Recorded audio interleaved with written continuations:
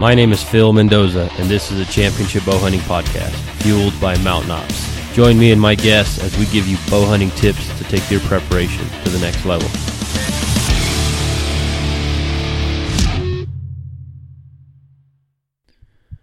Welcome back to the podcast. This is episode 43, and today we have a special guest. Tim Gillingham will be joining us so we can break down some of the benefits and features that you might find on some of your arrows, and we'll get into a little more detail as to how certain things benefit you as a bow hunter.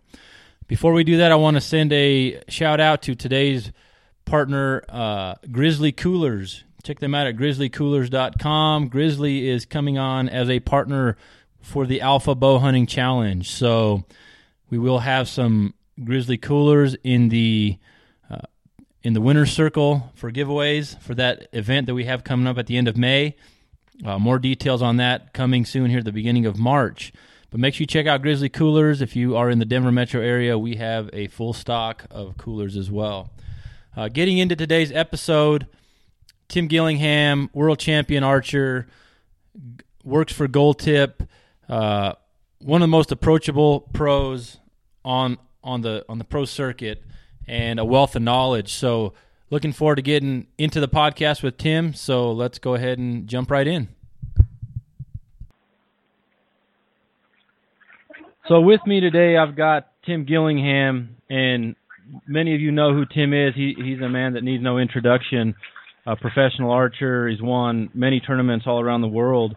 And, he's very into his bow hunting as well. So with today's episode, I guess I'm going to start off by welcoming Tim to the show. Tim, welcome. How's it going, Phil? Good, man. So, many of you heard Tim on the Natural Born Hunter podcast episode we did a few months back, but I want to get a little more technical today, Tim, in regards to, having bow hunters take the next step, as far as progressing out of, I'm just going to go to the box store and buy a dozen cookie cutter arrows that the guy behind the counter shoves me and roll the dice with it. I want to talk to you about certain features in building an arrow that's going to be beneficial for a bow hunter. So, I guess let's start off with the back of the arrow. The nock itself. Give me a couple reasons why one nock may be better than another.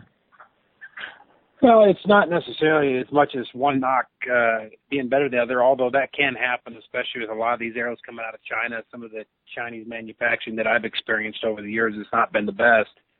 I've literally seen nocks, out of 4 cavities that were cut that, at 30 yards would hit 2.5 inches apart. So most of the stuff, all the stuff that we build Gold Tip now, all our nocks are made in Colorado. Very, very, we had to learn how to test this stuff, and, with the advent of shooting machines and stuff like that, it makes things a little bit easier to test and really be careful with that. Make sure you get the utmost of quality and consistency in nocks. That being said, I just, last night was dealing with an issue and couldn't get a bow to group. It was kind of good, and, one thing I think that bow hunters especially don't pay attention to is how tight or loose their nocks fit. And probably one of the biggest accuracy robbers that there is too tight a nocks. And it's such a simple thing to learn how to, reserve a bowstring and get it right. Everybody calls Gold Tip. They want us to build a nock to fit their bowstring. But the problem with that is nock molds are about $20,000, and a piece of serving to do your center serving is about $1. So you can kind of see, there are some AMO specs out there, but they don't, I don't know that all the string manufacturers adhere to them. So when we were actually designing our nocks, we just took kind of a happy medium between Easton and Carbon Express, and so that we were, conforming to what, some of the custom string manufacturers were making at the time. And that is just really critical. Yeah, and like you said, that's something that I learned when I got into doing more tournament shooting, and when that's something for another episode. But that's one of the main things I wanted to see if get your insight on, because yes, the economical arrows that that are labeled, just let's just say that the cheap arrows, you might expect cheap product there, but for the most part, you get into your mid-grade and higher end products and all of gold tip stuff, like you said. But the nock fit is the most critical item on the nock. Well, I believe so. Yeah, it's really critical. And what the average guy should be looking for is the simple test is, if I draw my bowstring back, a half an inch to an inch and let go, does the knot cleanly come off the string? If it just sits there and bounces back and forth to string, that's too tight, and you need to have it reserved. Yeah, so that's a good test, and let's keep moving forward now. So the vanes, and this is probably what's going to gobble up most of my time with the questions for you.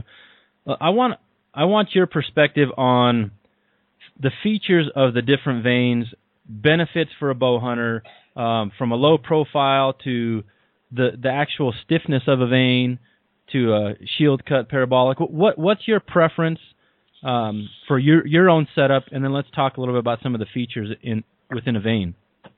Well, everybody always calls me and wants to know what vane to use, and my first question to them is, well, what broadhead? The broadhead is completely indicative to what vane that you're going to shoot. If you're going to shoot a fixed blade, in my experience, I shoot nothing but 4-fletch. A 4-fletch 2.5 or a 2-inch high profile vane with fixed blade broadheads, I think, is almost mandatory to get good flight. The downside of that is it creates more noise. One of the reasons I shoot mechanical broadheads is I can shoot smaller vanes, therefore I can shoot quieter arrows. And I talk to a lot of people, and one of the guys I talk to a lot is a guy named Steve Cobreen over in South Africa. He's like Fred Bear over there. I mean, this guy has killed more SCI world records than I believe even Archie Nesbitt. I don't know. It's pretty close. I mean, he's killed a bunch of them, but he was talking to me about filming Impala and listening, shooting a target behind the blind and then shooting at the animal and the reaction difference in them, because he had always ordered 3-inch super spine vane tacks, and that's what I actually use now, simply because of that recommendation. I tried him 2 years ago with a 4-fletch pattern, had a coos deer jump out of his bed.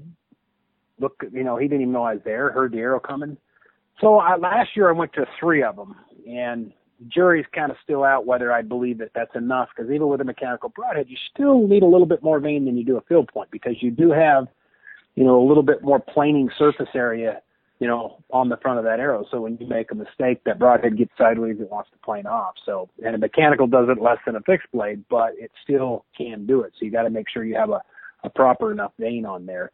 So I like quiet vanes. A parabolic with a rounded back is going to be more quiet than anything shield cut. Conversely, something with a shield cut or, an upright back like a Blazer or a Swift vane from Vane Tech is going to be, create a little bit more drag and a little bit more control in that regard. The thickness of the vane, the leading edge, also creates air drag, also creates noise. So it's kind of a trade-off there, and I always tell guys to go out and experiment. That's how I do it. I don't, there's no such thing as perfect. If you want something that's a blanket recommendation, overkill's always the rule.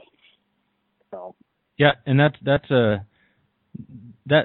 what you just said right there speaks so much to many areas in archery where,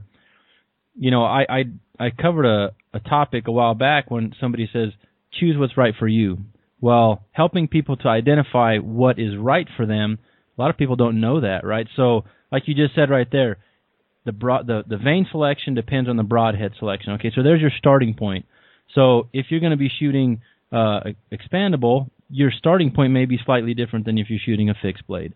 If you're shooting, if you want to go with the 4-fletch, well, you got a little bit, maybe a little bit more flexibility as to what you can use, because you're adding that 4th fletch is going to give you a little bit more stabilization on the back anyway, creating more drag. So there's no cookie cutter like Tim says there, but there's options, but just knowing where to start is really I think the main problem for many bow hunters.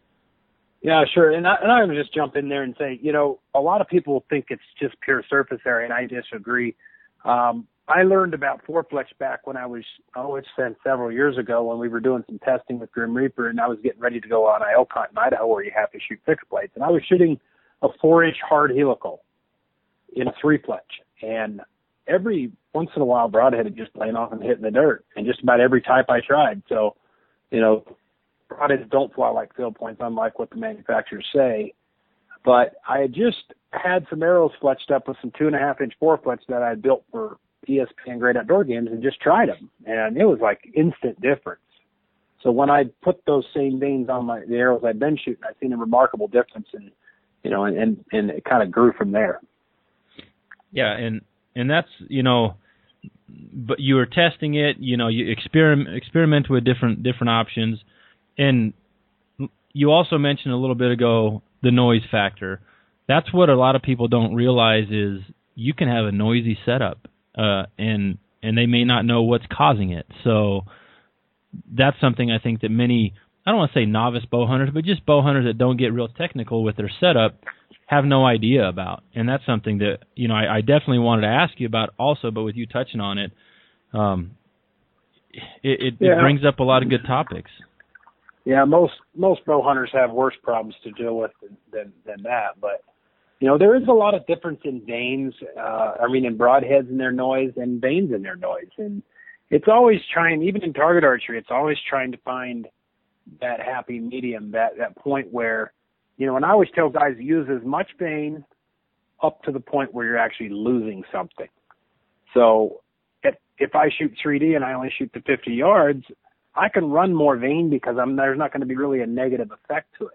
If I'm going out to 80, 90, 100, now I really got to start limiting the drag effect, because if my arrow's slowing down too fast, it's going to be real susceptible to wind drift.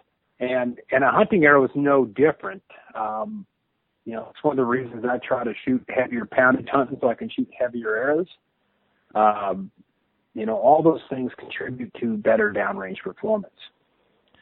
Well, so Tim, let's wrap up this episode here and give me just a couple tips to be able to give to our audience to say, look, when you're looking at building an arrow, consider X, Y, Z. Maybe it's buy the best arrow you can afford. I mean, what are your kind of bread and butter tips to someone? My bread and butter tips is there's a lot of gimmicks, fletch arrows, some stuff that is just, for the consumer. My goal, you can buy a good fletching jig for $30. Okay, get a fletching jig, learn how to fletch your own arrows. I've been doing it since I was 13 years old. That allows you to do a lot of different things. You can buy a set of XT Hunters, and put them on a Pine Ridge arrow spinner, spin them down, cut the straightest portion out of every arrow, and get better arrows than just buying a set of XT Hunters that you bought off the shelf. I cover this very extensively in a video on our YouTube link on Gold Tips website. So there's some videos there on arrow building that guys can go to. From that point, you're only as good as your ammunition. You can only buy a certain level of accuracy. You have to create it. Even when you're buying pro-grade shafts, you're going to get markedly better performance out of them right out of the box, but you can still make them precise enough to shoot in the same arrow hole if you just follow a few, technical, tips and learn how to build your arrows, learn how to tune your arrows. Paper tuning your arrows and paper tuning each one of your arrows and making sure they all react the same to each other is the most critical thing you can do as a bow hunter. And you can achieve that by rotating nocks, and things like that. So. Yeah. And that really covers it so much in a nutshell, because if you're building your own arrows, you're able to play with different vanes. You're able to measure your arrows, make sure that the weights are consistent. Like you said, spinning your arrows. There's so much that simple task of learning to build your own arrows can eliminate many variables. So yeah, Phil, that's half the fun of it, in my opinion. That's half the fun and the allure of archery is learning. And I always tell people that they give me a hard time about tinkering all the time. I said, those who try nothing learn nothing. Yeah. Okay. So. No. Well, words well spoken, and let's go ahead and close on that one because. I encourage all you bow hunters out there to, invest a few dollars on a fletching jig.